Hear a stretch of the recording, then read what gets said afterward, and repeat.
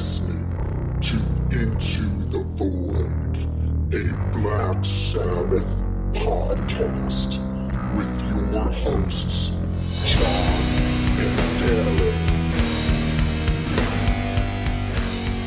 Welcome to Into the Void, a Black Sabbath podcast. I'm your host, John, and I'm here with my co-host, Darren. And on today's episode, we are discussing Dio's fifth studio album, Lock Up The Wolves. Released on May 15th, 1990, the album featured a whole new band around Ronnie. 18-year-old Rowan Robertson would be on guitar, Simon Wright, formerly of AC/DC, on drums, Teddy Cook on bass, and Jens Johansson on keyboards. The album would signal the beginning of a downturn for the Dio band, with sagging sales and dropping attendance figures at concerts. The lineup wouldn't last long, as Ronnie would find himself soon returning to Black Sabbath for the Dehumanizer album. But that's a story for another podcast. All right, Darren, Lock Up the Wolves. Dio enters the 90s. What are your memories and thoughts and feelings on this album? Well, it was another one of those albums that kind of came out unceremoniously. I hadn't heard much about it. And so I was surprised to see it in a store. And I didn't buy it when I first saw it. It took a little while. I was interested again in other things that were coming out at the time. They were a little bit more fresher, a little bit more stimulating. So, I mean, I wasn't really in a hurry to get the new Dio, but I was curious. And of course, I've already invested quite a bit of time in Dio and Black Sabbath prior to that. So I wasn't just going to I wasn't going to just jump ship all of a sudden. But I listened to the album the first time, and it just went right by me. There was maybe a couple songs that sort of seemed interesting, but for the most part, it was just really mid-tempo, kind of slow. It just seemed like there wasn't a lot of inspiration behind this album. And then when you take out the inner sleeve and you see that the lineup is completely different, and you realize that it's basically more of a Dio solo album. It's hard to consider this the Dio band. We did weather the storm of Vivian to Craig Goldie, but now we've got a new guitar player, 17-year-old guy, Jens Johansson from Rising Force, Yngwie Malmsteen's band. An unknown bass player, at least to me, in the name of Teddy Cook. Wasn't familiar with Teddy Cook.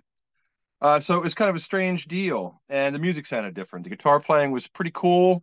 It didn't stand out as anything out of the norm or anything that I wouldn't expect to hear. But once I heard that it was a 17-year-old guitar player, of course, my ears kind of like tuned into that, and I was pretty impressed. The soloing seemed pretty mature, and overall, it had a vibe that was close enough to the previous records. It just seemed like there wasn't maybe some chemistry happening there. I didn't get the same kind of feeling as the previous album, so I kind of put it aside for a long time until I guess about maybe a year ago when I was visiting the record stores in town, and I happened to find a copy of this on vinyl, and I couldn't resist it, so I picked it up, took it home, played it after I don't know how many years it had been. 1988, is that when it came out? 88, 89, something like that. So it had been that 90. long. 90? Oh, okay. Yeah. Well, I think it had been about that long, and nothing much has really changed. I don't apart from a few songs, there's nothing really very outstanding about it. It sounds like it lacks inspiration. It sounds very tentative. And I guess that stands to reason because we have new members here, and the chemistry has sort of been broken down. Dio leads the show, of course. I mean, it's his namesake.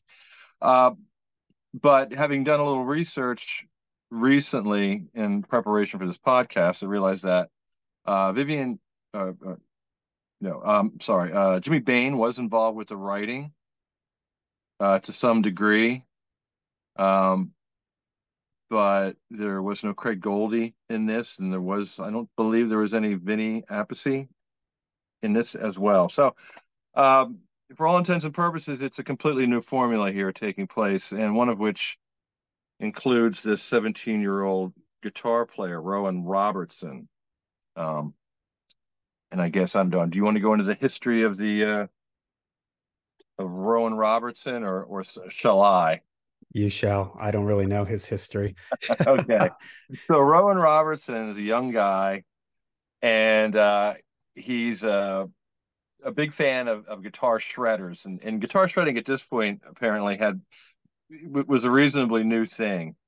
And Rowan Robertson was really into guitar players like Steve Vai, big fan of Steve Vai, and as such, he was inspired by the story of Steve Vai when Steve Vai hooked up with Frank Zappa. He was a young, inexperienced guitar player who got like the gig of a lifetime. So Rowan Robertson set about trying to do that himself, and he recorded a demo playing along to some Dio songs. He recorded on a 4-track Tascam recorder.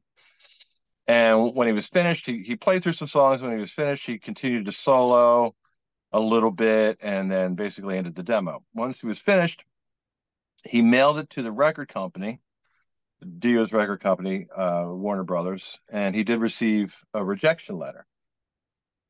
But a friend of his told him to, you know, don't stop there, keep going, fight the good fight. So he submitted it again to the fan club. And this time, uh, Wendy Dio actually called him back. So it's pretty amazing that one fan out of who knows how many submissions records this demo. It's very similar to the Zach Wilde story, except I think this is even a little bit more in keeping with the rock star movie sort of vibe, where this is like a complete total unknown guy, and he's very young and very inexperienced, but he lands the gig. And so they fly him out to LA. He meets Dio. Uh, he has a formal audition. I'm sorry, Jimmy Bain is present. He's kind of overseeing the thing, and Rowan's playing, and Dio's encouraging him. And before he gets started with his audition, Dio's like, "Well, I really want this to work. So, um, don't worry. Just do your best, and we'll go from there. Just give me your best." So he auditions. He gets the gig, and pretty much he's in the band, and he's writing with Dio, and he co-wrote this album with Ronnie James Dio, 17-year-old kid. It's pretty extraordinary.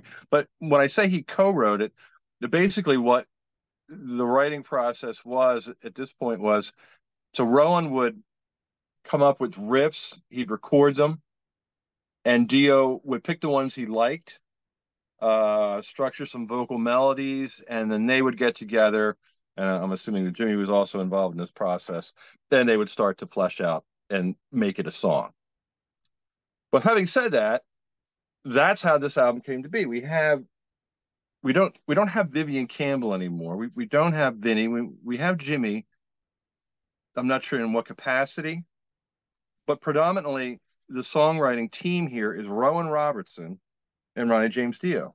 And I think that, as cool as that is, and as kind of fairy tale as it may be, it it's not very good, and the songs suffer from uh, what I would consider to be some lack of inspiration. I mean, it's not to say that the whole album's a dud. I mean, there's some pretty cool songs, and as we go song to song, we'll talk about them.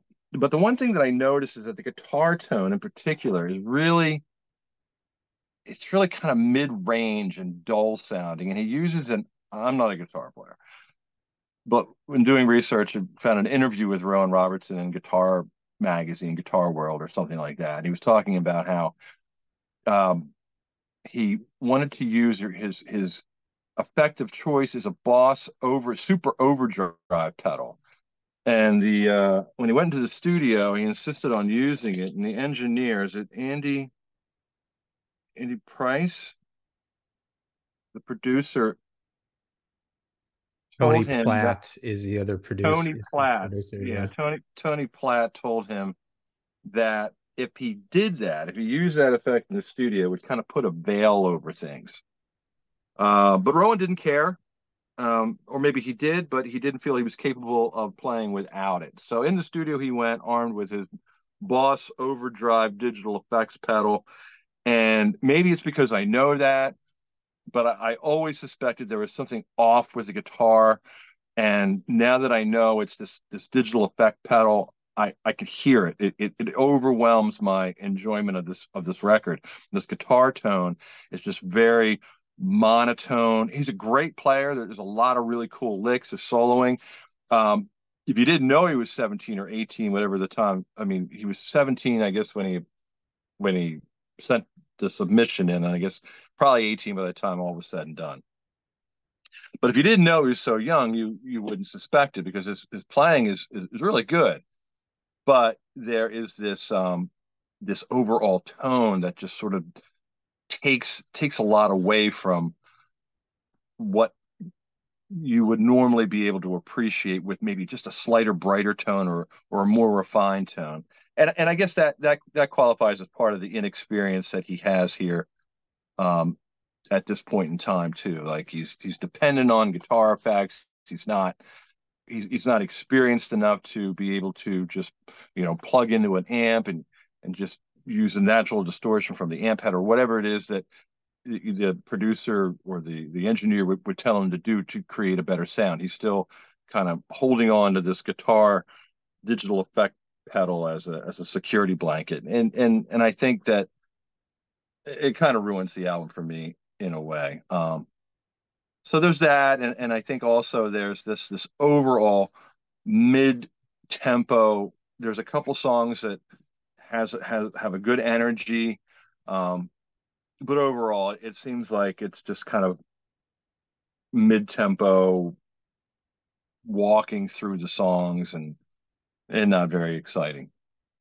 So listening to it again before we started this, I was hoping that I would be like that I'd have a change of heart, that I would be like, this is a great album.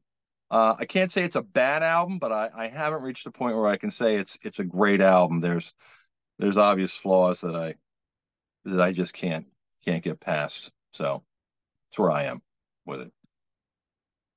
I did not get this album when it came out. This came out, and I've mentioned this in previous podcasts. That I had my years away from metal, as I like to call it, which was like around 89 to, I don't know, the 93 or 94, when I graduated high school, was in college, was living in an apartment with no television. I was completely out of touch. I don't even think I was aware that this album came out. When I discovered and started to get back into metal and started to listen to Dio again, it was with Angry Machines, and I went backwards then, and I got Strange Highways, and I got Lock Up the Wolves, and this album has never clicked for me. It's my least favorite album in the Dio band catalog. I've tried, because I have friends that like this record, and I've heard people praise this album. I've tried. It seems like every few years I bust this record out thinking maybe there's something I missed about it. Maybe there's something that'll click with me this time. It never does. Getting ready for this podcast, I thought the same thing. Maybe something will click. And as I was listening to this record, I was trying to think, why doesn't this album work for me? Ronnie sounds great on it. Ronnie is singing his heart out. There's actually some pretty good melody lines from Ronnie. And the conclusion that I came to is, and you mentioned Rowan. Rowan sounds great. He has a lot of really cool leads, but there's, like you mentioned, there's way too many mid-tempo and slow songs. Now, me and you are both fans of doom metal. We're obviously Black Sabbath fans. We're sitting here on a Black Sabbath podcast, so we have nothing against slow tunes, slow songs, but these songs are just too slow and boring. The riffing is too like blues based or something for me. It just sounds like kind of stock blues licks a lot of times in the main riffs. None of the main riffs jump out at me. So the conclusion that I came to, because it's hard for me to really pinpoint exactly what is wrong with this album, why I don't like it. And I think for me, it's missing the original band. It's missing the strong personalities of the original band. So 10 to 15% of the problem is that Vinny Appice isn't playing drums on this record. Simon Wright, in my opinion, is a very boring drummer. He worked in AC/DC. I find his playing very boring with Dio. And it just as a little note, I did read that or an interview with Rowan Robertson where he said that when he first joined the band, it was still Jimmy Bain, Claude Schnell, and Vinny. And Jimmy and Claude sort of dropped out rather early in the process, but Vinny was actually there till like a few weeks before they went in to record the album. So Vinny was, I guess, there. You wouldn't know it. I don't know if Simon Wright just came in and just completely did his own thing.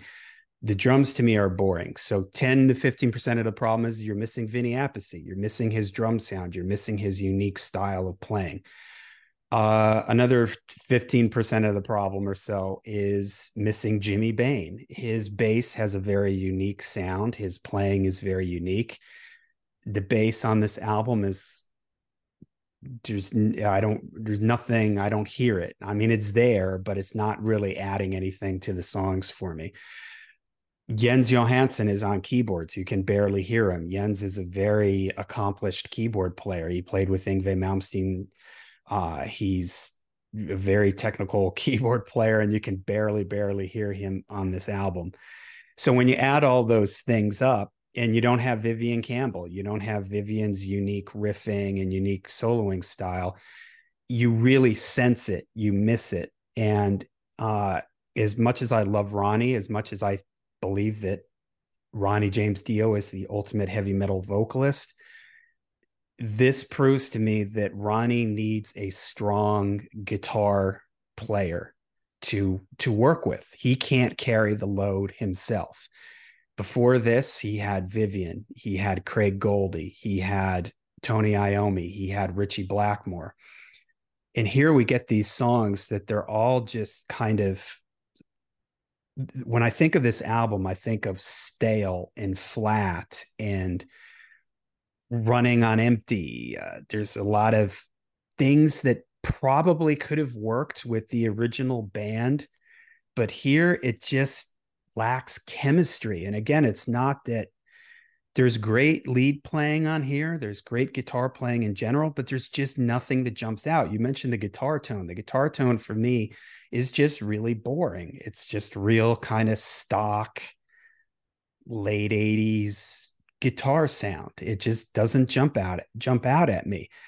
The songwriting in general just seems really forced. It sounds like Ronnie is just trying to put these mediocre songs on his back and trying to lift them up to something more than what they are. And it's just a Herculean task that Ronnie is just not able to pull off. And again, there's one thing I came away listening to this, getting ready for the podcast, was this: Ronnie sounds amazing on this. He's singing his heart out. He's really, really trying. But for me, it's just like something is just not clicking. And I have to just think that it's probably just the chemistry here with the band. It just didn't work. And there's way too many slow songs. There's way too many things that the riffs just don't jump out at you. There is no King of Rock and Roll. There is no Rock and Roll Children. There is no Last in Line or We Rock, or just these songs that really jump out at you. Even like the deep cuts on the other albums, One Night in the City or Invisible. I mean, there's nothing that approaches that. And when you really sit back and you start thinking about Ronnie's catalog, I mean, forget about, there's nothing on this record that approaches One Night in the City. forget about. There's nothing that comes within the same universe as like Heaven and Hell or Sign of the Southern Cross or Stargazer or, No, Gates of Babylon. I mean, this is like, no, it's yeah, nothing anywhere near that. And it just feels like it and this was a weird time for heavy metal. Metal, as you mentioned, was fully into the thrash sound, and metal was branching out into all these different sounds. Death metal is bubbling, and so this kind of like traditional metal, as much as I love traditional metal, uh I don't know, it just didn't seem to really work. And I think, and you can't help but think about Ozzy and where Ozzy was at this point. Ozzy had already released No Rest for the Wicked, and I think about Zach's playing on No Rest for the Wicked, and the way some of those riffs just jump out of the speakers at you. yeah, Miracle Man and yeah, Demon Alcohol, Tattoo Dance. I mean, these riffs just come flying out of the speakers at you and really just like grab your attention. yeah, And here it's like just sort of the opposite. The riffs are just very forgettable. It's very hard for me to even remember half of these songs. Listening to this album for me is such a slog. I can't remember buying the CD. I probably bought it sometime in like 70, 97, 98, something like that. But I do remember putting it on my iPod. I had just gotten an iPod. iPods had just come out. And at the time I used to jog. And I said to myself, I'm gonna, I'm gonna get into this album. I'm really going to give this album a chance. And I remember listening to it while I was jogging and trying. And I just remember at one point just giving up and just being like, I can't get into this. I can't find anything. I find very little to enjoy about this record. It's my least favorite in the Dio catalog. I never feel the urge uh, to pick it up, and and and that's it for me. And it's really, it's not a case of me not trying. It's not a case of like, oh, well, I just bought this 3 years ago. I mean, I've had it since the late 90s. Every couple of years I try to bust it out and listen to it. When I eventually got it on vinyl, which was really probably not that long ago, maybe like 10 or 12 years ago, I got it on vinyl. I tried to listen to it again, and it just never clicked for me. So that's where yeah. I'm at with this album. And hindsight is 2020. We're talking about this album in historical context of the things that were bubbling. Death metal was really starting to come up, and your Swedish death metal, the Florida death metal. 1990, that was really starting to bubble up, and that was pretty exciting. And then you had grunge, on the other end of the spectrum. But what I mean, when I say that hindsight is 2020, I can think of what should have been done at this point to sustain somebody in a traditional metal context, and that is to do what you do as best as you can. Now is the time to get that all your ducks in a row. Get an amazing band. Take the time. Get this band. Get the chemistry right. Get the personalities. Get everything. Get all the stars aligned, and just give it hell. That's what should have happened. Now, maybe it would have been a game changer. Maybe it wouldn't have. But it certainly would have been a better plan of action than what it seems like took place here. And that was to just basically, at this particular point in time, move forward with a completely new band. So you're starting from scratch at a time that's the most volatile for a traditional metal band. So you have that, and then you're working with an inexperienced guitar player. And and I was talking about, always he's young. But keep in mind, I mean, Vivian Campbell was young too. Vivian Campbell was what? He was 19, I think. Yeah, so was Um, Zach. Zach and was Zach, only like 20 or something when he joined but Ozzy. yeah, but I mean, what Zach contributed to Ozzy was like, it was just a shot of adrenaline. And likewise, that's what Vivian did. I mean, we're talking about, well, when we were talking about Ozzy, you're talking about something that had happened after Ozzy was already established. But he gets a guitar player and just boom, like a shot of adrenaline. Now Dio, of course, started with Vivian, so he was, he helped lay the groundwork and put the Dio band on the map. So you had that. But as you said, there was just more of an energy. There was just more of a you mentioned One Night in the City as like none of the song, even a deep track that maybe one of the ones that I would typically skip over. Even that it is far greater than any of the songs on this album.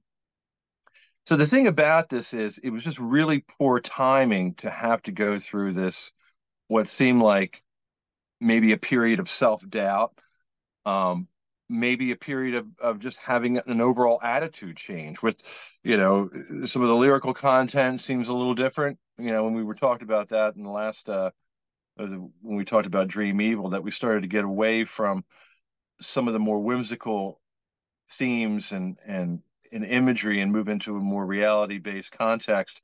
And here we're on this album, we're moving forward with that even some more. And from the vantage point that we have now, where we see before, we see this album, we see what is to come later. Uh, I could say that Strange Highways comes in after the Humanizer. Some of the feelings and the attitudes and the reality based lyrics that are starting to form here, or maybe a continuation of Dream Theater, but maybe or I'm sorry, Dream Evil.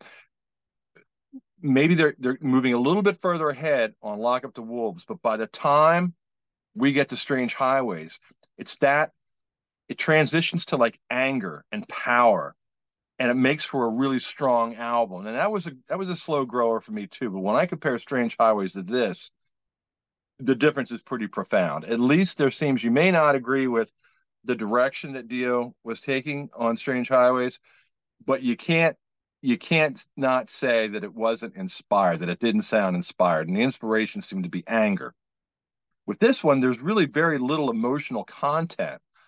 You mentioned that Dio sings really well, and he does. And he sings great. When I was just listening to it a little while ago, I was thinking, you know what? For all its foibles, Dio sounds great.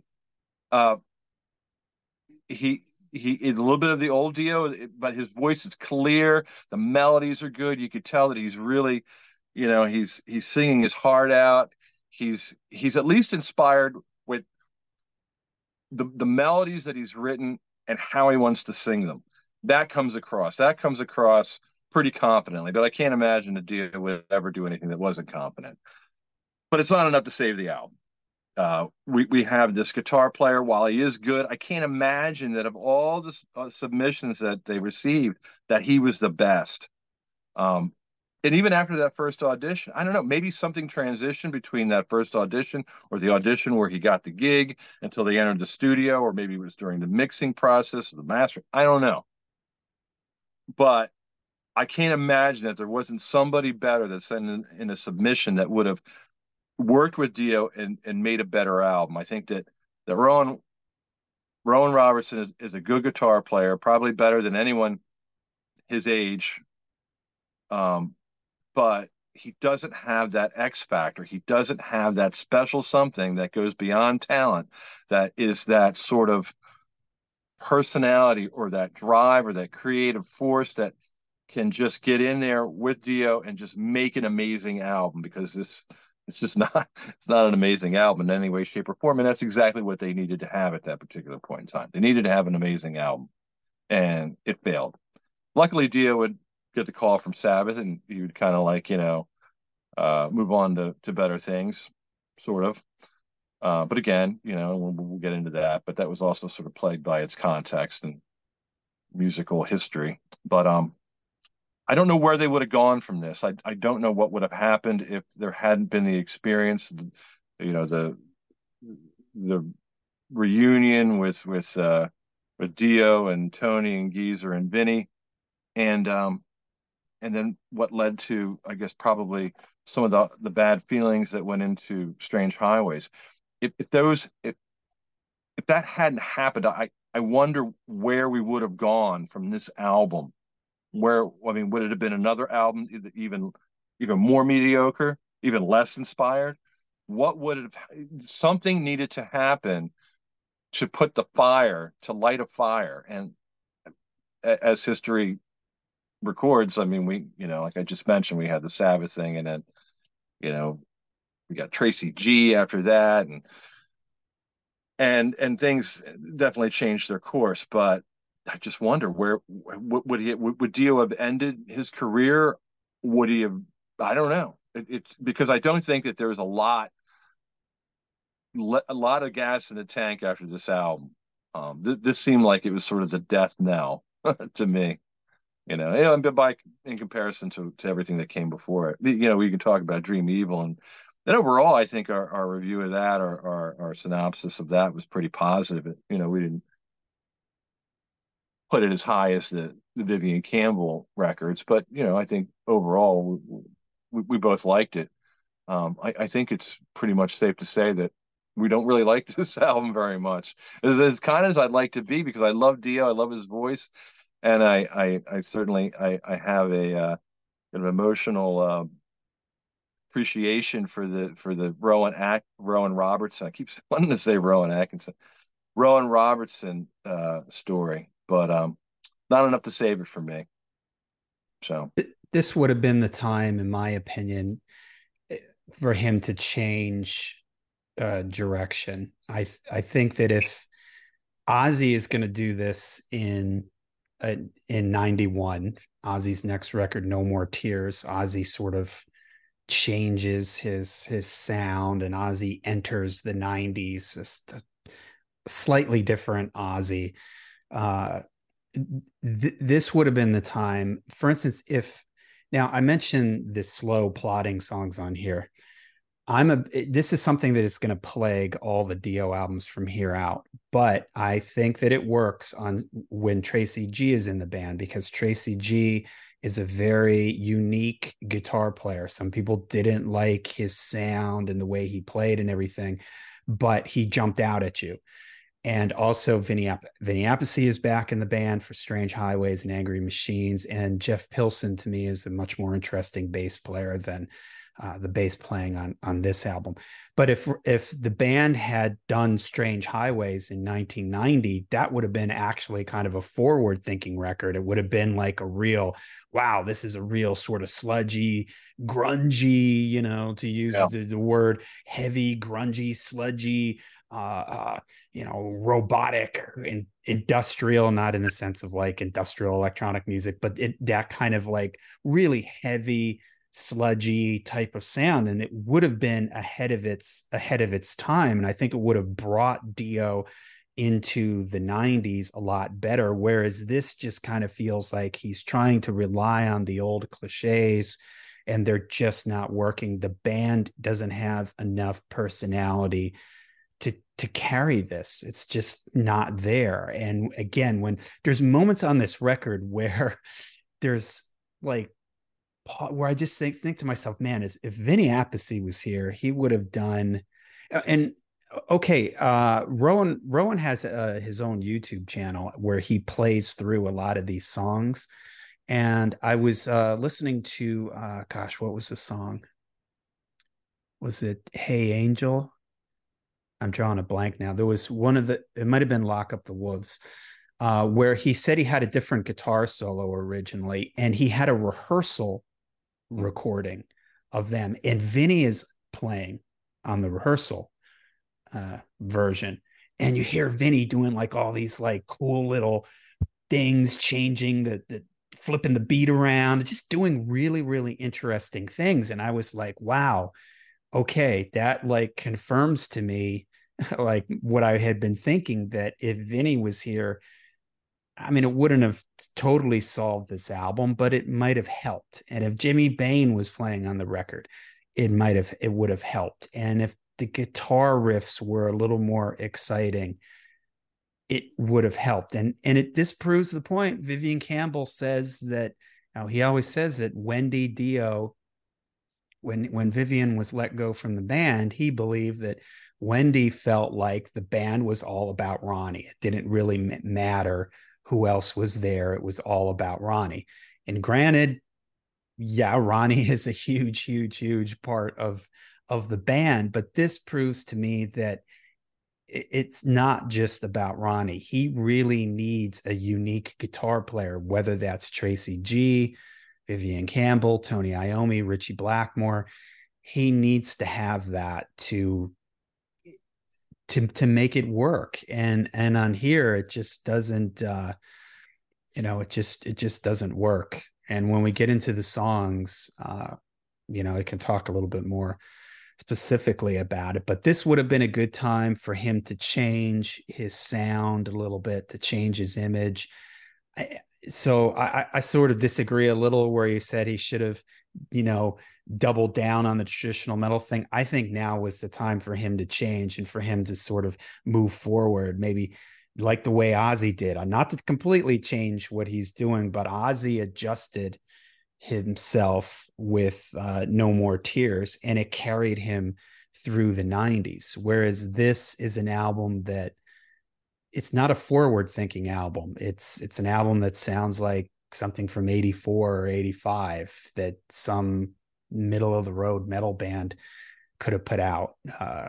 So it's sad, it's disappointing because I love Ronnie, and it's hearing Ronnie sing as great as he does, that's always a treat. But man, when the songs just aren't here, it's a difficult album for me to listen to from beginning to end. I have to take this album in chunks because it's really hard to listen to this from top to bottom, because it's just so sluggish at times, and it's just like the songs just never quite click. They never really You never really feel like, yeah, this is really working. And maybe it's not a knock necessarily on Rowan, for instance, because he does sound like a great guitar player, but maybe it's just again like a chemistry thing. It just didn't click. I'm guessing because he was so young, he probably came into the situation and really just listened, and whatever Ronnie said, he probably did. And in fact, I mentioned this video where I wish I could remember the song. I'm pretty sure it was Lock Up the Wolves. His alternate solo is amazing. It's like this neoclassical sounding thing. It sounds like Yngwie or Randy Rhoads. I Yeah. was like floored. And the He said solo that that's Dio hated it. and the solo that's on the song is this very sort of blues based type of thing. And it kind of made me think like, gee, I wonder if, Rowan, maybe he had a little bit more flash and fire to his playing, but maybe Ronnie kind of reined him in a little bit and sort of made him go in more of a bluesy direction. And I just always assumed that, well, that's, I guess, Rowan's style. He's this sort of blues based style. But when I heard this alternate solo, I was like, whoa, this is like some sort of really cool neoclassical, like maybe Randy Rhoads mixed with Yngwie Malmsteen. I was floored.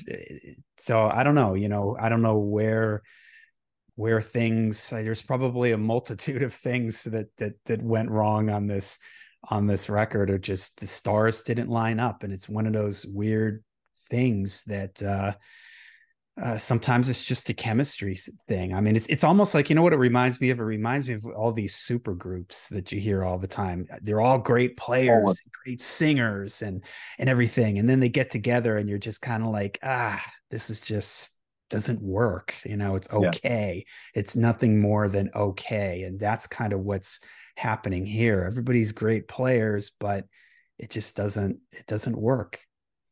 For me, at In least. that interview, yeah, Winery Dogs comes to mind actually, when you're talking about the super groups that are just sound kind of uninspired or good, but not really great.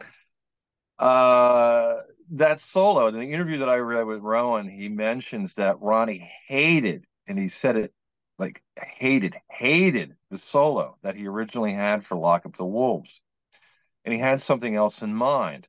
And he basically told Rowan he wanted something of a more traditional, classic sounding, not classical, but classic sounding in the vein of a Tony Iommi. And he basically told Rowan what to play. The second half of the solo that's on the album, Rowan said, was a compromise. So I did it half Ronnie's way and the second half I did it my way. Yeah. Yeah, he mentions that. And yeah, I can hear the difference. It's a little bit, and actually of the two parts, the second part that apparently is Rowan's is better. The first part is just boring. It's more like it's a like a melody solo. It doesn't really have uh any content as far as like anything interesting. It's sort of holding notes from what I remember, and it's just sort of very forgettable until you get to the second half, and then it kind of lightens up, and there's some really what sounds like pretty inspired playing. So I guess you have to blame Ronnie for that. When you said that it's hard to get through this because it's sort of like just monotonous. Wait until we get to Master of the Moon. That's gonna be a that's gonna be a fun one Well, yeah, to and this get is something into. like I said that sort of plagues that plagues from here on out these really like just mid-tempo slow songs, and they work when the guitar player has a lot of personality. There's Yeah. there's a lot of slow, heavy stuff on Dehumanizer, but it works because it's Tony Iommi and Vinny Appice and Geezer Butler. And for me, it works on Strange Highways and Angry Machines because of Tracy G and his sort of quirky, weird riffs and everything. But I don't know. It just here it just doesn't click. So all right, well, shall we move into the songs then? We shall. Okay, so the album opens with Wild One, and here we're saying about there's too many slow ones, but here you get your I guess it's your tradition at this point. Every Dio album opens up with a upbeat, fast one. And when you compare it to all the other album openers up to this point, I mean, it isn't bad. It's one of the better ones on the record. They had a video for this. The riff is very bluesy and kind of like a Van Halen bluesy way. Like he's almost like sounds like he's almost finger picking kind of the lick there. It's sort of this plucky kind of fast bluesy riff, and it's got a lot of energy. I guess it's one of the better ones on the record.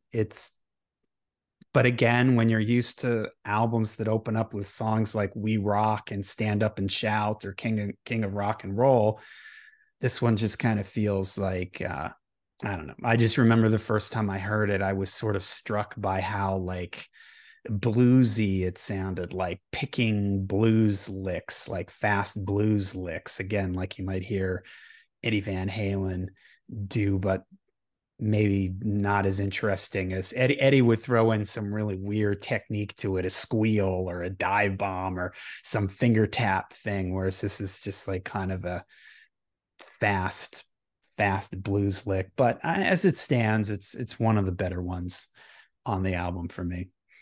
I think it's always a good choice for the first song on the album to be something that has some more that has a good energy, that has a driving feel to it. Wild One has that quality, but it's not good enough to open the album. It doesn't. When you listen to it, you put it on, you hear the riff, it's like, okay, it's just cool. Then as the song moves along, you realize it's just not really very interesting. It's just not really great. It would actually be better.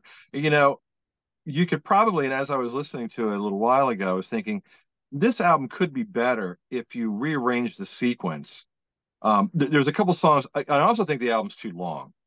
I think you could probably omit two songs and make it eight stronger songs. Yeah. The ones that should be omitted, well, I'll point out as we go along. But I think if you omit two of these songs and you rearrange the sequence, you're not going to be able to fix some of the writing issues or the guitar tone issues, but you can probably get a better flow of this material.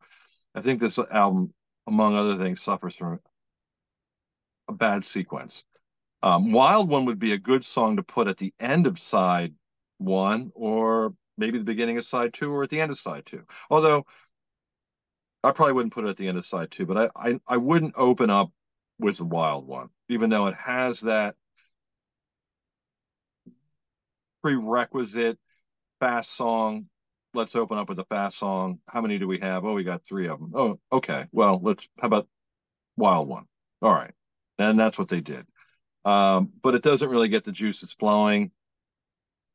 So right from there, it's kind of off to a not so great start. So, All right, now the CD track listing is different than the vinyl track listing. So oh, what was that? I said, oh, Yeah, yeah. On the CD, the next song is Born on the Sun, but for ooh, the vinyl, it is Hey Angel. okay. And this was another one that I believe was one of the singles on the album. And yes, Hey Angel was a single from the album. This one's okay. The chorus is catchy, I guess. It's again, it suffers a little bit from it, just seems to lack that little bit of extra energy to it or something. The verse is very like plotting or something. Yeah. And not that Ronnie hasn't done that in the past, like, but when he did it in the past, it was like the song Holy Diver or something, where it's just got this real like powerful groove to it. And this has that same kind of formula where in the verse everything drops down a little bit and Ronnie's singing, kind of like he does in Heaven and Hell or Holy Diver. But it just kind of feels boring here. It just doesn't feel that exciting. And the chorus is pretty good. I do like the chorus on this one, and I can see how this was picked as a single because it does have a really good chorus, but uh it just never completely gets off the ground for me. It's a good song. I like it. It's one of the ones that I would say that I would pull off this album and put on a compilation if I had to have a career retrospective, cover all the albums and pick a couple from this album. I would pick Hey Angel. It's a good one. So it kind of like, you get through Wild One and you're like, okay, well, this isn't great, but it's not bad. Then you get to Hey Angel, and it's like, okay, now we're getting there. Now we're getting into something. That's my feeling with this song. Like it's good, but it's just getting things, or it should be getting things a little bit moving along in a better direction. So it has that feel like it's going to take off from this point on, but it really doesn't. Curious though, with you said the CD had. I don't have the CD. I did have the cassettes when I first bought it on, but that's been long gone. I don't remember what the sequence is. Maybe similar to, or maybe the same as the CD. Chances are, in 1990, 1989. I keep spacing on the year of this. What is it, 1989 or is it 90? 90. 1990. Yeah, we're already well underway with the CD being the format of choice. So maybe the proper sequence is on the CD, and this sequence was figured out because of the time issues with vinyl. Maybe they had to like switch things around, and they figured, well, it's 1990, and most people are going to be buying the CD anyway. So what does it really matter? It's unfortunate because what I've been listening to is the vinyl version. So when I reference the sequence as being a bit lackluster, that may be something that they were aware of, but just sort of figured, well, that it didn't really matter. But it matters to me, and especially Well, when it's. yeah, if we look at the way that they did it, then I guess we can talk about Born on the Sun because the way it's sequenced on the CD is Wild One, then Born on the Sun, then Hey Angel. And Born on the Sun, although that wasn't a single, it sounds like one that could have been a single. I believe this was one that he played live on the tour. This is actually has a writing credit with Jimmy Bain, Vinny Appice, Rowan, and Dio. So it must have been one that was probably written early on in the process. Good chorus again. This is one that kind of works for me. I like Born on the Sun. It's got a pretty powerful, big chorus to it. So yeah. Okay, so are we going to move? We're going to move forward with the CD sequence, or are we going to keep with the record sequence? Uh what do you want to do? You want to do the record or We'll do the CD, but you're going to have to. I don't have the CD with me for reference, so Okay. you're going to have to just start with the songs. Okay, so "Born on the Sun" is my favorite song on this album. But the first time I heard it, I thought, wow, this is a strange sounding song. It sounds like the chorus is a little bit premature, or it sounds like the song is a little bit underdeveloped. But I like it. I like the melody, and over time it's grown on me. But I still do come back to that feeling that this song is just slightly underdeveloped. There's something about it just feels a little bit awkward. And when the chorus comes in, or maybe it's the way that the chorus itself is just structured. It doesn't really correspond with the rest of the song. It's just like almost like it was written from the chorus out. Like, here's the chorus. I have an idea for a melody, and it'll be a chorus, and I want to start with this, and then we'll work from there, and we'll work a verse and a bridge, and we'll figure out the arrangement from that point on. Because the chorus in and of itself is great, but when it comes from the beginning of the song up to that point, it's like, whoa, what? That's strange. Okay, but it's cool. I like it, but wow, and it comes again, and it sort of sneaks up on you. It's like I didn't. I'm not prepared for that. But and that's just me, I guess. I don't know. I still had that feeling from the first time I heard it until now. It still does. I mean, I'm used to it. It's not as jarring as it was, but I really like it. I think it's cool. And at this point, I kind of appreciate its awkwardness as being something unique, and it kind of gives it a little bit more character, a little bit more flavor than most of the other songs on the album. So again, when I talk about songs, a couple songs that I would pull off and put on a compilation, "Born on the Sun" probably be the first one I'd pick. It's a good song. Yeah, it's Maybe definitely one of the stronger ones on the album. All right, Between Two Hearts. Now, this is a perfect example of the problem that I have with this album. It starts off really cool with that like pick guitar and Ronnie singing kind of soft and everything, and you're getting ready for this big, like in the song Last in Line, we're a ship without, Yep. Ronnie singing underneath the pick guitar, and you're ready for this big explosion. Yeah, that type of Mhm. thing where the song just really kicks in and it just Boom. falls off. And, Yeah, it just falls like lead lead yeah. shoes or something, man. It the riff is so sluggish. It's so just kind of stock blues. Like it's just like a boring blues lick, and it's so disappointing because the intro is like this nice setup and you're getting ready for this, for something. It feels like something dramatic and big and intense is coming, and then like the tempo just drops into that slow plodding blues riff, and the guitar even doesn't have any kind of bite or power to it. And even when the chorus kicks in, it doesn't really kick in. It's just like the song never really gets there. It's just like it gets stuck in second gear or something, and it's just never able to get out of it. It's so boring that the main riff, it's so plotting. If I didn't know any better, I'd think that like they played to a click track and it like forced them to play real sluggish and real slow, and Simon Wright is just so boring, whereas Vinny Appice is the king of making slow riffs sound interesting. If Yeah. this was Vinny Appice, we'd have that big boom, crack, Vinny's drum sound, Yeah. and Really maybe digging like into it. one of his classic slow fills. I call him do do do do do, something like that with his big tom sound and Sure. everything. But here it's just plodding and boring, and it's so disappointing. And this gets back to what I can't help but think again, this chemistry thing, like the intro to the song is a cool intro.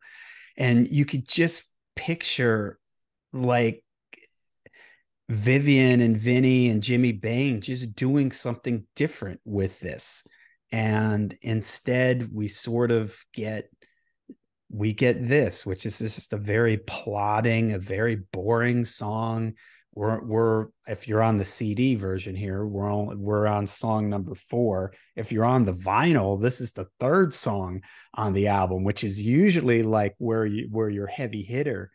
is your big song is usually like song number 3, and here we get a song Yeah. that is just it shouldn't even have been on the record, at least of all this high up in the record. If it had to be on the record, it should have been buried as like the second to last song or something.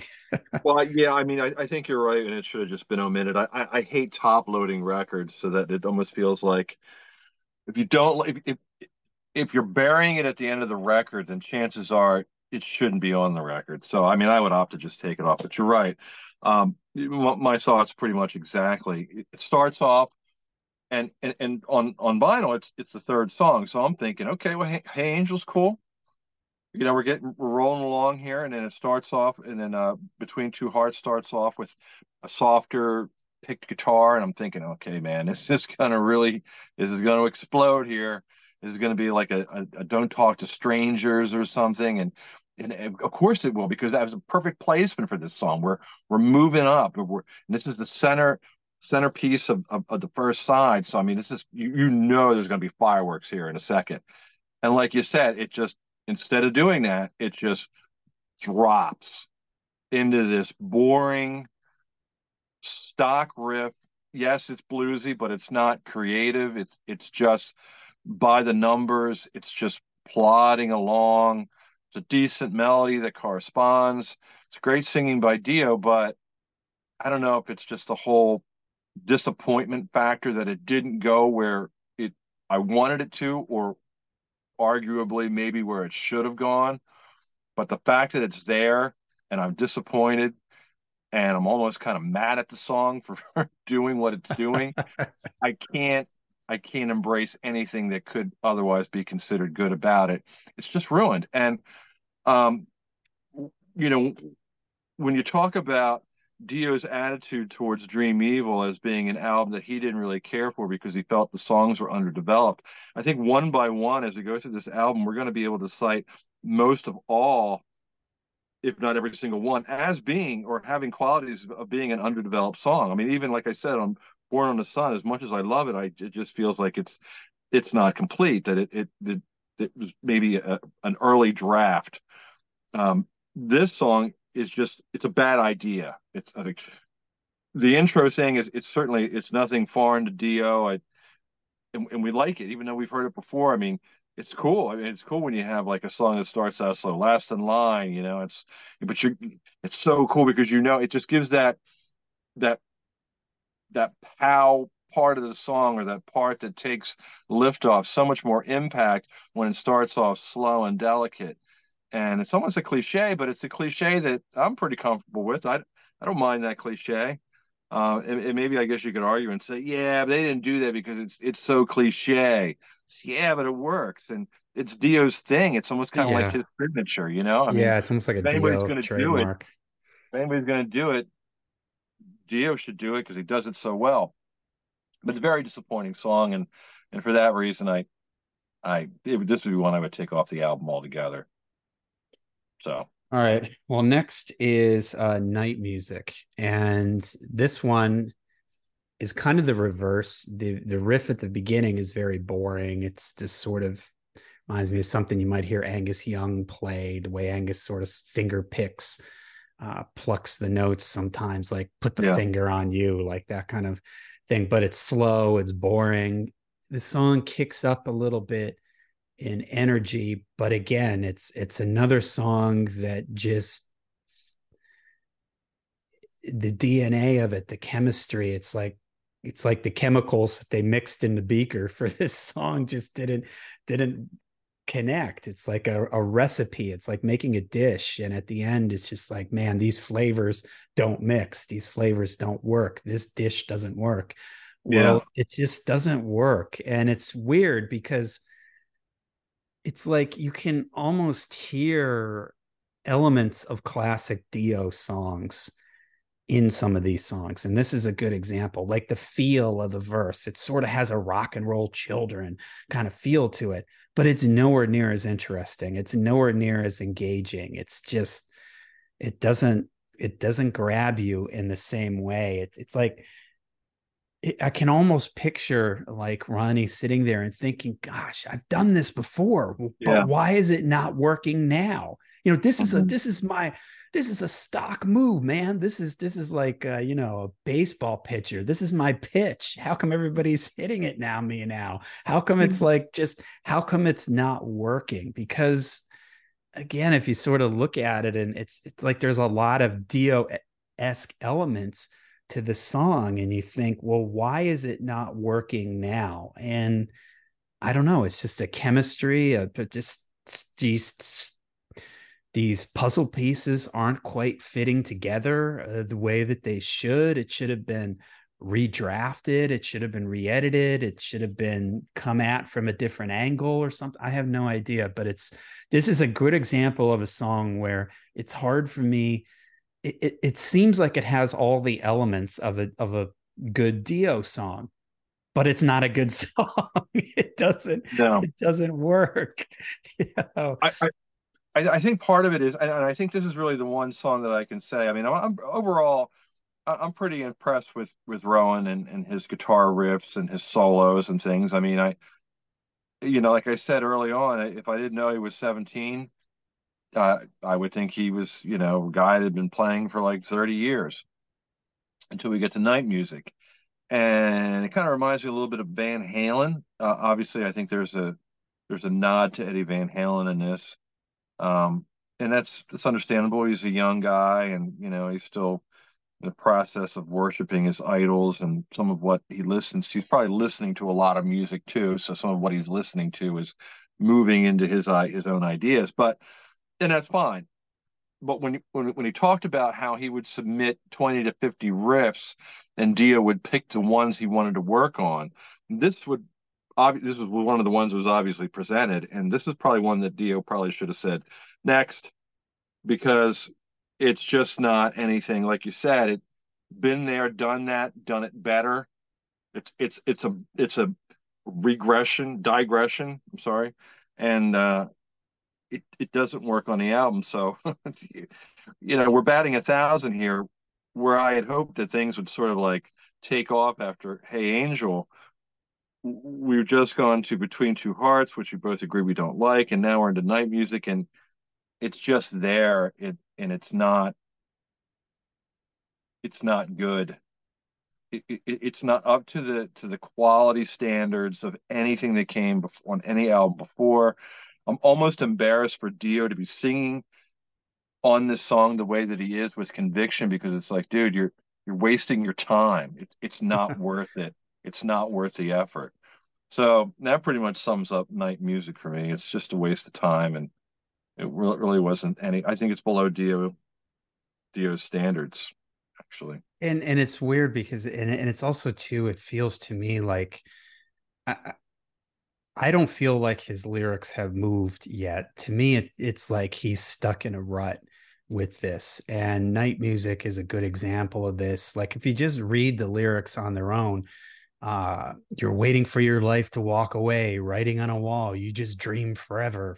They sound like classic Dio lyrics, but he's stuck in sort of this rut of like, I don't know, night people and from Dream Yeah. Evil, like just stuck in like he's stuck with certain words and certain phrases that uh just don't work for him. And this is where again with Ozzy, I think that Ozzy or his management realized like, hey, we really need to move away. With No More Tears, Ozzy makes a conscious decision to move away from the bats and the dragons and the sort of lyrical things that he had been singing about up to that point. And it might have served, and Ronnie does eventually get away from that with Dehumanizer, even though, and again, we'll talk about this with Dehumanizer, Geezer talks about having to prod Ronnie away from this kind of stuff, kind of pull him away from the rainbows and the dragons and stuff like that.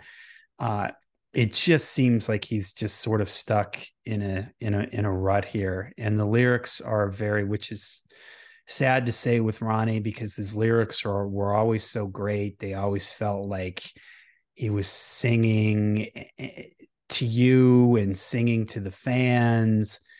But here they just don't work. It just doesn't click. No, no. So I guess now we're going along with CD sequence, and is the next song "Lock Up the Wolves"? Is the Yes. So the okay? next song is Lock Up the Wolves. And we have more boring, plodding Yeah, music. And when you look at the CD sequence, it's especially brutal because you just had Between Two Hearts, Night Music. Well, actually, it's the same as on the vinyl. You have three songs in a row that are very plodding. And even Born on the Sun, even though we both like Born on the Sun, that one is sort of a mid-tempo tune. But especially when you sit Hey Angel is sort of mid-tempo, but Between Two Hearts, Night Music, and Lock Up the Wolves, three slow, plodding songs that in a row. And here we have the title track. And usually Dio's title tracks are like I know. Last in Line, Holy Diver, Sacred Heart. They're usually the centerpiece of the album. And here it's just again, it's more kind of stock blues type things. That main riff, that do da da do. There's just these big Yeah, long pauses. Da da, and Simon Wright is behind him, just like do.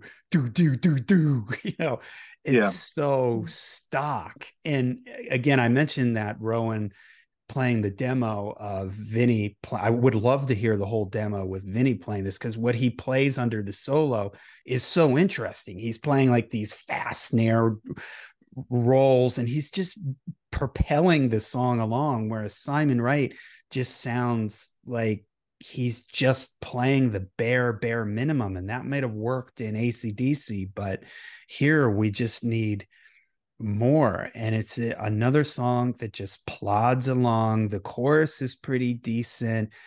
There's these moments in the song where it's like lock up the wolves and the guitar does these like like these, I guess it's supposed to be like a wolf sound or something, but it's like so just doesn't work. And it's like, oh man, it's like dragging a wheelbarrow through mud or something. yeah, It's just it never gets moving. And again, if this was in the hands of Tony Iommi and Geezer Butler, they could probably, man, I could hear Sabbath making this intro down, down, down, down, down, and Vinny yeah, down, down, down, down, down, down, down. I could hear Iommi's big, massive guitar sound, and Geezer with a bass fill, or Tony hmm or Vinny with a cool like do do do do, drum yeah, fill to sort of move this along. I mean, Sabbath, the kings of like uh moving mountains sounding riffs, yeah, but here it just doesn't work. It sounds weak, and it's part of the guitar tone. We mentioned the guitar tone already. It really stands out for me in spots like this, and the keyboards are so far yeah, buried. yeah. It's like Why I even don't have get them? it. Yeah, No. why even have them? It's like you almost can't even hear it, and the times you do hear it, it's kind of like, what is that? It's almost like because it's so far distant and back. And here you have Jens Johansson, who's just amazing, like keyboard player, and you're just Yeah, having the guy play one finger keyboard lines buried somewhere deep in the mix. So totally disappointing. When it comes to when I talk about big, this is usually the spot in the album where, man, it is so hard for me to get. I want to bail on the record right here. It's like I've had enough. I'm pulling the emergency eject. yeah, I'm ejecting out of the plane here yeah. at This, this point yeah. because it's not going anywhere for me. hmm Yeah, exactly. The only reason that I keep hanging on is because I want to get to Born on the Sun. Yeah. Uh, but And unfortunately, yeah, on the CD, we've already passed it. yeah, right. So when you said that, you could hear this song improved by having Tony Iommi and Geezer Butler and Vinny Appice playing on it, you basically described what I would consider to be maybe a third of the material on the album, Heaven and Hell, the band Heaven and Hell, The Devil You Know. There's a lot of that sort of thing going on that album, and it works better.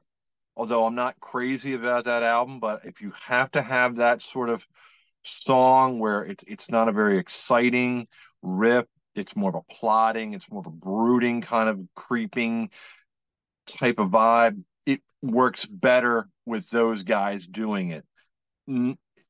It doesn't work with this band. And I'm gonna just take a minute here. I'm looking at the inner sleeve in the album, and I never realized this before because I really haven't paid much attention to the inner sleeve because the printing is so minuscule. It's incredible how you even get a font this small. But there's a description. There's a picture of each band member, and there's a description next to the picture. Because I was looking at the Bobby Cook picture, I'm trying to think, where is this guy from? It looks a little bit like Bobby Rondinelli, but then as my eyes went down a little bit, I could see that there's a description saying it explains who he is. So I'm going to Jay start at the Cook, top. yeah. I'm going to start at the top, and you got Ronnie James Dio vocals, obviously. And in case you didn't know, Ronnie James Dio has recorded 5 albums with Rainbow, including Ritchie Blackmore's Rainbow, Rainbow Rising, Long Live Rock and Roll, and 3 albums with Black Sabbath, Heaven and Hell, Mob Rules, and Live Evil. Ronnie James Dio formed his own band in 1982 and released Holy Diver, The Last in Line, Sacred Heart, and Dream Evil. So that's weird. He's talking about he has formed his own band. Well, this is his band. That's obvious, yeah. Then we move down to Rowan Robertson, guitars. 18 years old and born in Cambridge, England, he amazingly started playing at the age of 5 and was selected from 5,000 guitarists from around the world. Okay. Then we move on to Jens Johansson on keyboards. And his little bio blip here is growing up in Sweden and classically trained. He was the first and only choice for Dio and happens to be rated in the top 5 keyboard polls. Fair enough. I would agree with that. He was an excellent choice. Uh, but again, buried in the mix and not doing a whole lot on this record. I would not put this one in his resume. Simon Wright, drums, an Englishman and 7-year AC/DC member. Simon is a longtime friend of Ronnie's. There you go. That's why he's on this record. A longtime friend of Ronnie's and was originally asked to guest on the album, but while recording decided to join the band permanently. Okay. And then finally, Teddy Cook, bass, a New Yorker who played locally. He was asked to join Dio because of his versatility and dedication to music. That is very vague. I'm sure there's more to that than what's told there. His dedication to music. It's Okay. almost like this is a press release or It something, is. they're It's trying a to weird justify. thing. It's like if you're holding this album, you know who Ronnie James Dio is. Who is this guy anyway? Yeah. Uh, Simon Wright, yeah. He was okay in AC/DC. He certainly got the job done. Here you're right, man. I mean, it really lacks Vinny's touch. I mean, I don't know if he could transform the album, but he could certainly make it better. And Lock Up the Wolves, when you mentioned, that Simon's just kind of going along, is very pedestrian. These kind of songs are like drummers, at least I do. And most guys I know love these kind of things where there's a lot of space and you can be creative and you can flip the beat around and you can do different things because it moves at a pace where it's not too hard to think ahead and plan your next move and be creative with it. And there's none of that here. And it almost kind of makes you wonder what Simon Wright, what he's thinking. I mean, you would say, why you would approach this as a drummer and think, oh man, this is going to be a lot of fun. I can really just I could show off a little bit. I could get creative with this, and he does none of that.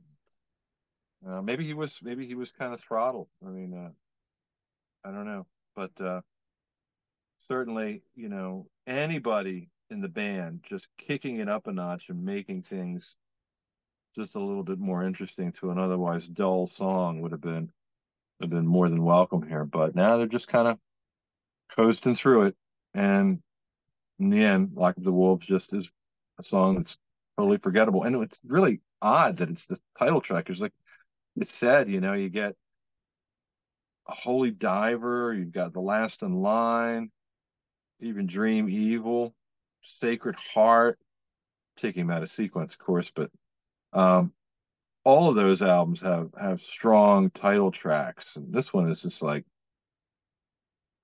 one of the weaker tracks on the album. So I don't know. I wonder what maybe Dio. After reading Dio's book, I never suspected that he was much of a drug user, and I think he by and large he wasn't, but he liked to smoke pot. Maybe he was really, really high the entire time he was doing this, because it sort of has that just lethargic, Yeah, hazy, stuck in the head. uninspired, unproductive, lack of ambition. It sounds almost kind of stoner in that way. So maybe he was high as a kite, didn't have any ambition, which is, of course, what we know of Dio through number of sources. He was anything but lacking in ambition. So I don't know what the hell happened here, but All right. Well, we're on side two now, the vinyl, and that opens up with Evil on Queen Street. Another one that I don't like. I can't stand it has this sort of dun dun dun dun dun feel to the verse, which I just hate. This sort of bluesy. Again, it's like all over this record, like this blues metal vibe or something to it, and I just hate it. It just doesn't work for me. Again, I mean, we keep saying this, another plodding one, another one that's just yeah, too darn slow.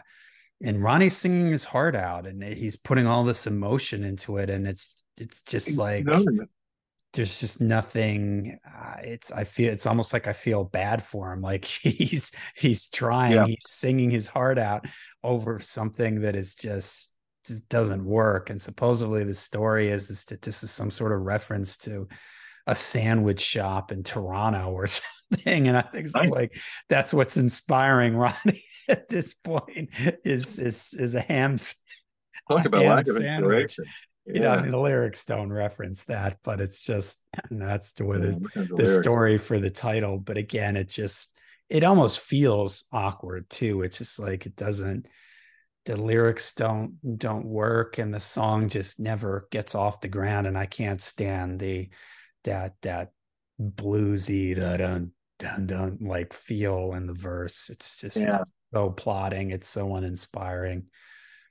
The thing with blues, you mentioned a lot of this has that bluesy kind of feel to it, but there's no variation at all in any of these songs with the guitar effect, with the guitar, the way that Rowan expresses himself in the guitar. He plays it differently, but the sound is consistent from beginning to end. I would probably be able to appreciate a song like this a little bit more if it kind of moved away from what he's already done in previous songs that were similar to this. If he said, okay, well, I mean, for all intents and purposes, this song it's sort of similar to a couple other ones that we've already recorded. I'm going to experiment. I'm going to go with a more of a straight amp. I'm going to get rid of this override. What the hell, the Overdrive pedal, yeah. overdrive pedal for the time being. And I'm going to go with, I'm going to do this. I'm going to do this in like an electric blues kind of way. And that would really make it interesting. It would certainly make it stand out among the other tracks that were sort of falling into this criteria here. But he doesn't do that. And that, again, it shows me a little bit of inexperience, but you can't necessarily chalk that up to his age, because I mean, we've already referenced that, Zach Wilde was like on No Rest for the Wicked, and he was just like going crazy. A lot of ideas, a lot of inspiration.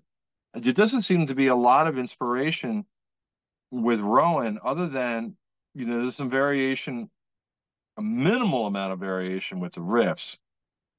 Um, but not a lot of inspiration where he's the kind of guy or the kind of player that has like a whole arsenal of different effects and amps, and he's really into, he's a gearhead. He's into not only is he a great guitar player, but he's really into the gear and the amps and different guitars. And I think he said that when he went to his audition or his guitar of choice prior to joining the Dio band was a Fender Squire, which is like it's a poor man's version of a Strat, essentially, more affordable version of a Strat. Um, and then when he joined Dio, Dio got him hooked up with Jackson, Grover Jackson, is that the guy's name? Got him signed up as Yeah. an Yeah. endorsement deal. Yeah. And he started playing, and he said right away, he's like, I expected this guitar to sound huge, but it sounded kind of small. He's like, I was kind of surprised by that. So that being the case, you would think that maybe he would say, okay, this guitar, this sound is okay, but I don't want to use it. I'm not crazy about it. I appreciate the reputation behind it. I appreciate the endorsement, and I want to use it to add a little color here and there, but I don't like it enough to use it the entire time. Like not to keep making comparisons to Zach, but Zach, the way that he went into the studio, and you hear the story about how he went in. Um, and he during the recording of No Rest for the Wicked, and he told the producer, he's like, okay, can I do something over again? And like, sure, what would you like to do? Everything.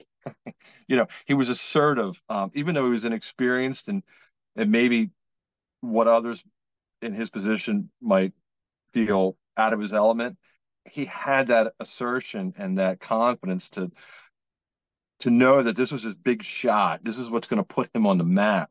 So go for it. I wish there was more of that spirit and inspiration in Rowan's, because he's a good guitar player. But I just don't. He doesn't have that Zach quality. And when I think about it, it's like that Wendy and Sharon were friends, and I wonder. I don't think that Dio. I think there's enough evidence out there from what we've learned um, about Dio's relationship with Wendy that he was pretty submissive to her. And I wonder if she wasn't influenced by what was going on over in the Ozzy camp and taking some of those situations and trying to apply them to Dio, because obviously the Ozzy career was a success story, a continuing story of success. And I wonder if she didn't think that, hey, you know what?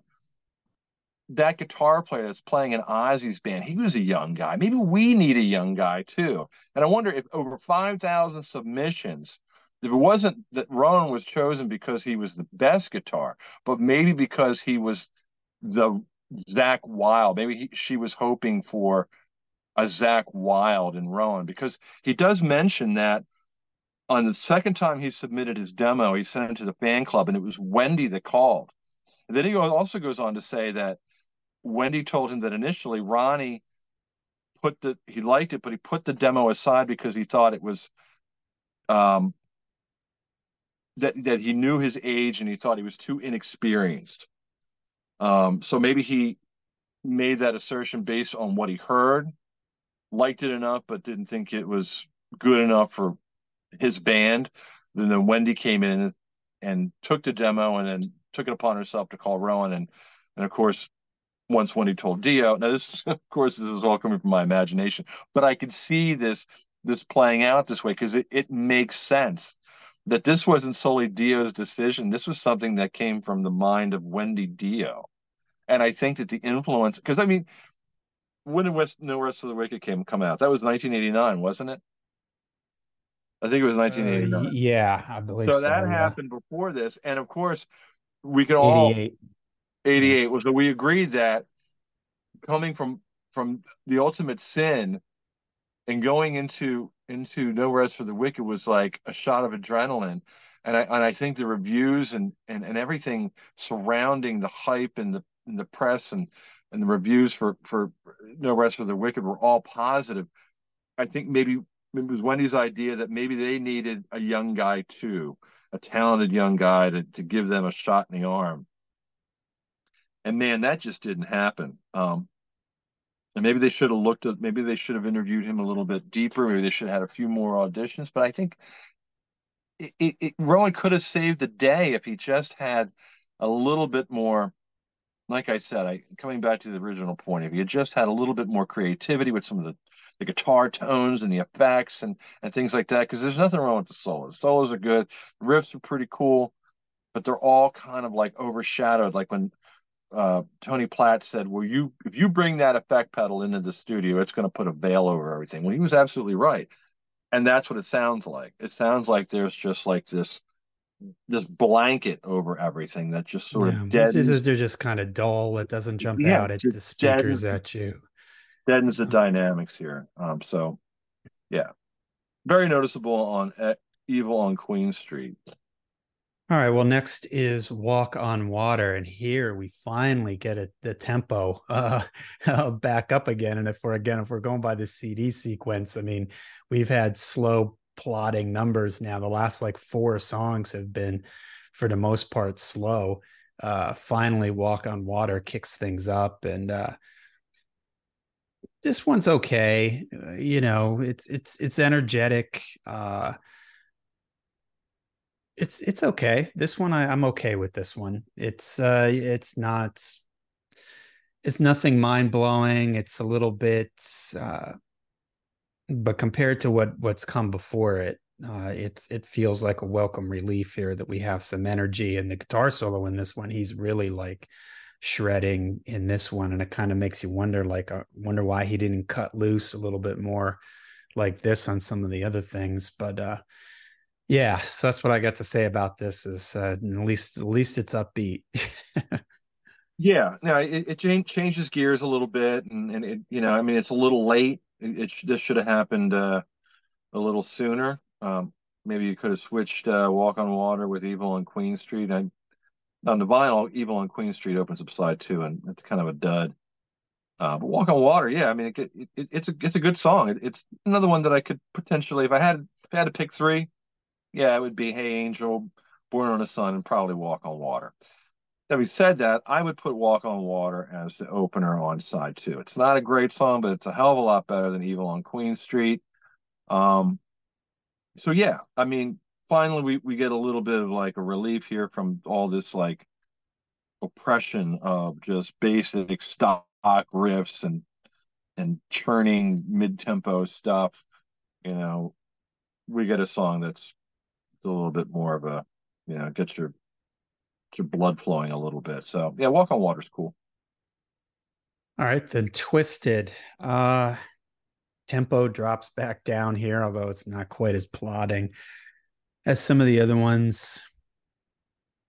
It's okay. I mean, the chorus is kind of decent in it. Again, I just don't like this blues feel that I hear in a lot of these songs. And it's not like, Tony Iommi and Black Sabbath, they're a blues based band, but Iommi does interesting things with it. Whereas, I don't know, this just doesn't feel very inspired to me. And this is one that I don't hate the song, but it's just like it's okay. And it's not really something that I want to come back to and listen to No. again. It's just kind of like it's not terrible. It's certainly not good. It's probably a 5 out of 10, a 4 out of 10. And it's just not inspiring. It doesn't make me want to come back and listen to it. The bluesy feel is just doesn't work for me with this lineup, with the band in general. No, very boring song. I would take it off the album. I can barely remember it, but I do remember it. And one of the things I remember was that I was waiting for it to be over. So, basically, at this point, it's almost like I'm ready. This album is over. I mean, we're done here. And also for the album sequence, Born on the Sun was the song before this, so I'm feeling like pretty cool, feeling pretty good after Born on the Sun, and then it just takes it back down to Twisted, and yeah, no, very uninspired sounding. I'm not into the one or two songs of the blues based thing for Dio to try and insert in a record because he really hasn't done that too much before. But there's just too much of it. It's overkill, and this is definitely one of the songs I would take off the album to make it an 8 song record. And as I'm listening to it, I noticed that the album just it feels long. It's Oh about yeah, and the close to CD 30 minutes. version. Go ahead. Yeah, I was gonna say the CD version is. I was gonna say the next song. Now I don't know if you don't have the CD. Uh, this is only on the CD version. It's called "Why Are They Watching Me?" I don't know. Have you No, even heard this? nope. Uh, I actually think this is one of the better songs on the album. It's upbeat and it has something that almost none of the other songs on here have. It has some different section changes where it changes feel like within the song. Too many of these songs, they're just the same like tempo, the same feel through the whole thing. Here we get some tempo changes mid song, and it's has kind of a classic Dio type of vibe to it. It wasn't on the cassette or the vinyl release. It's only on the CD. One can only think, like you mentioned, by the 90s, people were probably thinking more CD. Maybe this is the definitive track listing for it. This is a good song. It should have been, we should have dropped some of these other songs, like you mentioned, and this should have been bumped up and put on side one. This could have been like the third song on the album, and it has the things that the other songs don't have. It doesn't have. It has like some tempo changes and section changes, and it's a little bit more kind of structured and worked out, and it just moves a little bit more, so it keeps your interest. You're listening to it and all of a sudden the tempo changes or the feel changes in the middle of the song, and it just sort of catches your attention. The guitar playing is really good. The chorus is good on it. So I don't know what they were thinking, if they were thinking just the CD. If that's the case, okay, this should have been higher up on the album. Not sure why it's buried at song number 10 at this point, because, like I said, it's been such a slog getting through this record to get to this point. This is also, I believe, I have a 12-inch version of a 12-inch single of Hey Angel, and this is on it. So I don't know if this was a B-side that when it was, I don't know. I don't know why it was not put on the, well, probably wasn't put on the vinyl because, like you said, the album's too long. Yeah. And for vinyl, you can only have, 20 to 25 minutes at the most on a side. But why on earth they would drop this song and not drop one of these other songs is just hard for me to understand. Well, you definitely piqued my curiosity. I've never heard it, and I'm gonna have to check that out on YouTube or something. But the point I wanted to make is that, and that's a good example of, so we're crowding an album. This is where the conflict comes between the two formats, where you have CD and then you have vinyl. And typically, in the history of vinyl and the history of rock music, or any music really, that's on vinyl, you optimum 15 to 17 minutes per side. And then we enter into the CD era, and then it's like you could put 80 minutes of music on a CD. So of course you have to come close to it. And then there are no more 40 to 45-minute albums anymore. In the advent of the compact disc, now everybody is pressured to put as much as they can on a CD. And generations that grew up buying music on CD, that was their format that they bought things.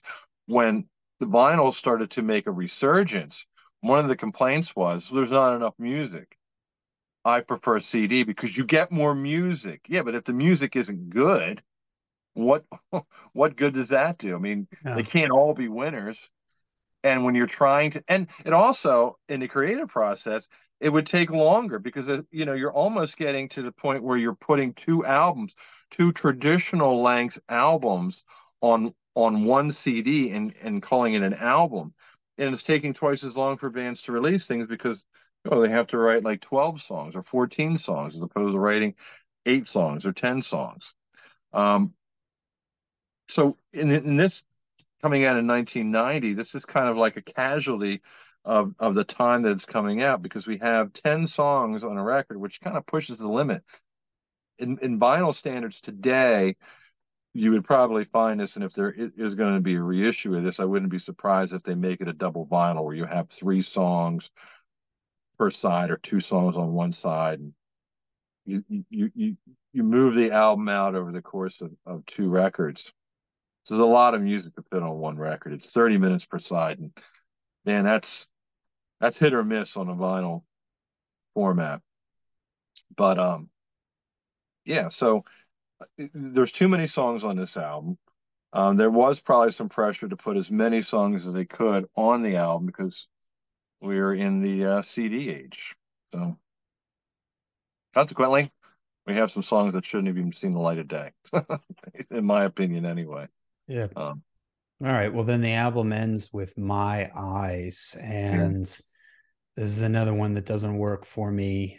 You get Ronnie quoting all these old song lyrics. I've seen it from heaven and hell. I've seen it from the eyes of a stargazer. I want to be invisible. Just get me out of here. Could the dreamer be turning to stone? Rock and roll eyes, the color of rainbows. It just doesn't work.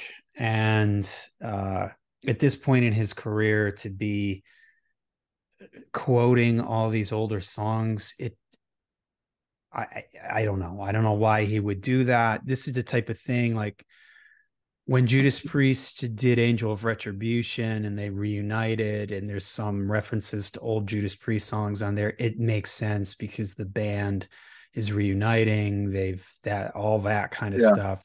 But here it's like, why are you referencing songs that just came out 3 or 4 years ago?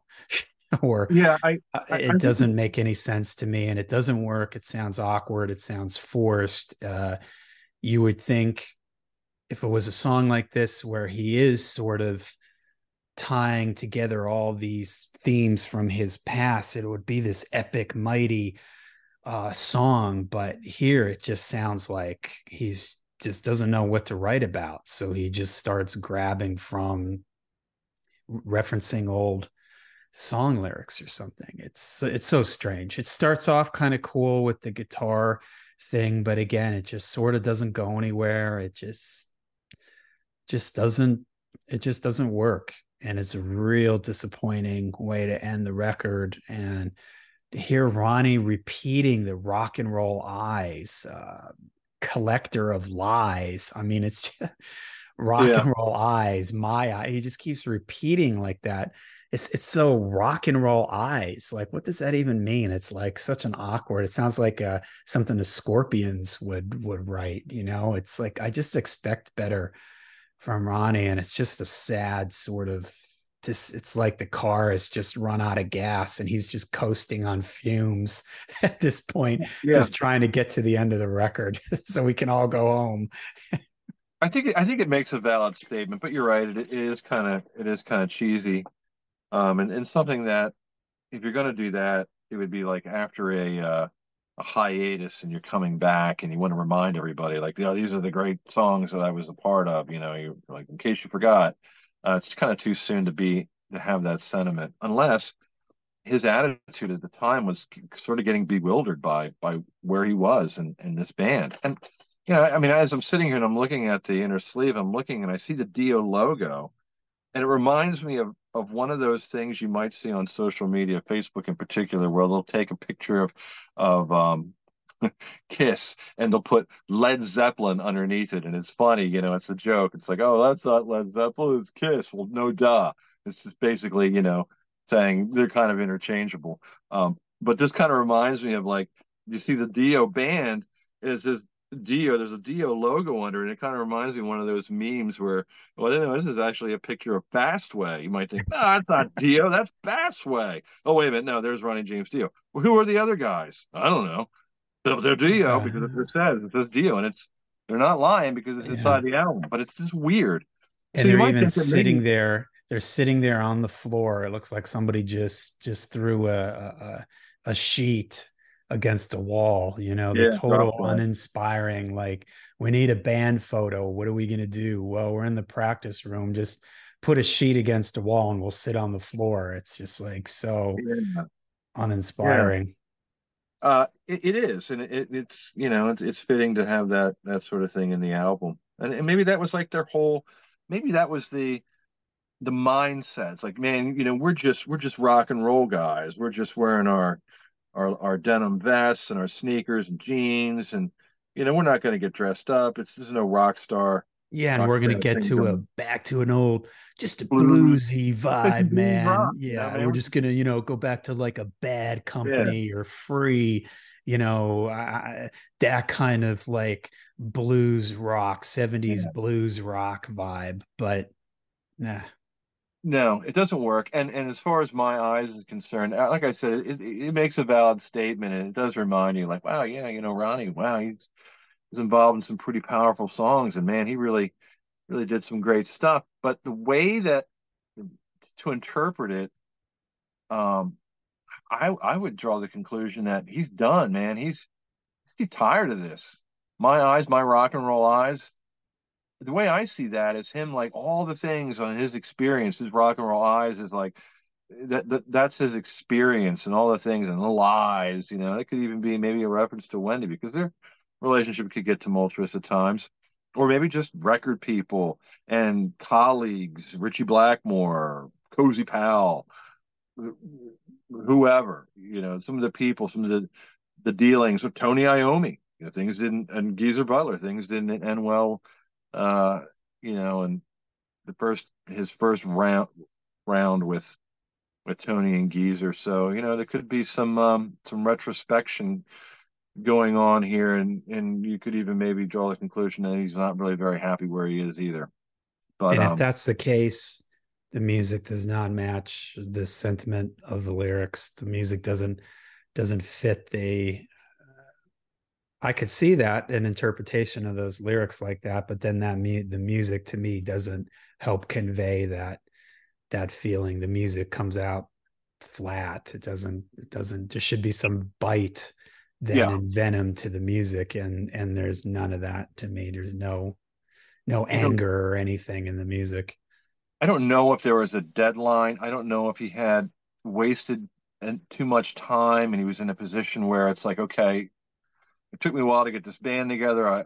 That took months. I have another 6 months to get all my ducks in a row and put this album out, or I'm going to lose money, or there's going to be some kind of like contractual retaliation, or there's going to be some kind of effect that's not going to be pleasant from the business angle. So I've got to do this. So I picked out these songs. We've got the music written, and maybe he didn't have enough to work with. Maybe there wasn't a song that was suitable for the lyrics. Maybe this is what he had. And the way it starts out, it seems like it's kind of soft. It's another one that's sort of picked if I'm thinking of the right song, and I'm pretty sure I am. Starts off in kind of like a poignant manner, and then it kicks in and it kind of loses the vibe. I was hoping it might stay that way and take the album out like that. But you're right. I mean, if you're going to put your career, if you're going to make this song sort of like your career retrospective representation, and it's not a very fitting song musically to go with that. But Yeah, it almost feels like he's going to go in like a Rainbow Eyes direction, yeah, that I kind wish of you would really have. mellow.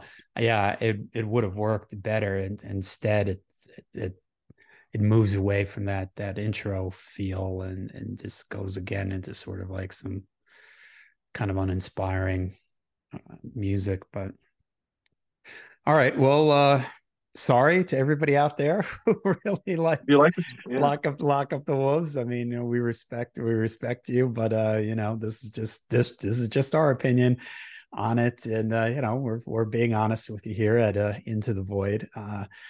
So there you go. There's lock up the wolves for us. Certainly a difficult album for us to really get into. But hey, if you're a fan of this album and you like it, we'd love to hear from you. You can go over to our Facebook page, Into the Void, a Black Sabbath podcast. We'd love to hear why you like this record, because you just came in at this record at a point in your life, or came into the Dio band at yeah, a little later point, and this album has some meaning to you. I again, I have friends that I know, people that do really like like this record. So there are fans of this album out there. So if you are one of them, stop by our Facebook page and let us know. We also, you can also find more Sabbath related content on my YouTube channel, Layer of the Alchemist. Darren and I do a Sabbath Sunday feature every now and then on there, talking about things going a little bit beyond what we talk here on the podcast. If you would like to help us out even more, we appreciate all your support. And if you'd like to go the extra distance, you can do that by going to Ko-fi, ko-fi.com/Into the Void, a Black Sabbath podcast. There'll be a link to that in the description of the podcast. You can go there and make a donation of any amount that you would like. We'd like to thank William W. and Matthew O. for their very generous contributions and donations. We really appreciate your support. It really means a lot and really helps keep us keep the podcast going for this, because although we do this as a labor of love because we love Black Sabbath, there are some expenses that we have with the podcast. So thank you, William and Matthew, for your generous contributions. Got any final thoughts on Lock Up the Wolves before we lock this one up? I was just going to say what you said. If anybody has a fond memory, or they look upon this album fondly, and maybe it's one of your favorite Dio albums, I'd love to hear what it is that you like about it, and maybe I can look at it from that perspective, because I'd like to have a different attitude about this album, but I unfortunately I really can't get behind it. I mean, I think through the course of doing this podcast, I've had certain albums that I wasn't crazy about, and I'll name Born Again as one. But since this podcast is, I'm really glad that it that there's people that appreciate it and that they're entertained by it. But it's really fun for me to do too, because I love Black Sabbath, and I have since I was a little kid, basically.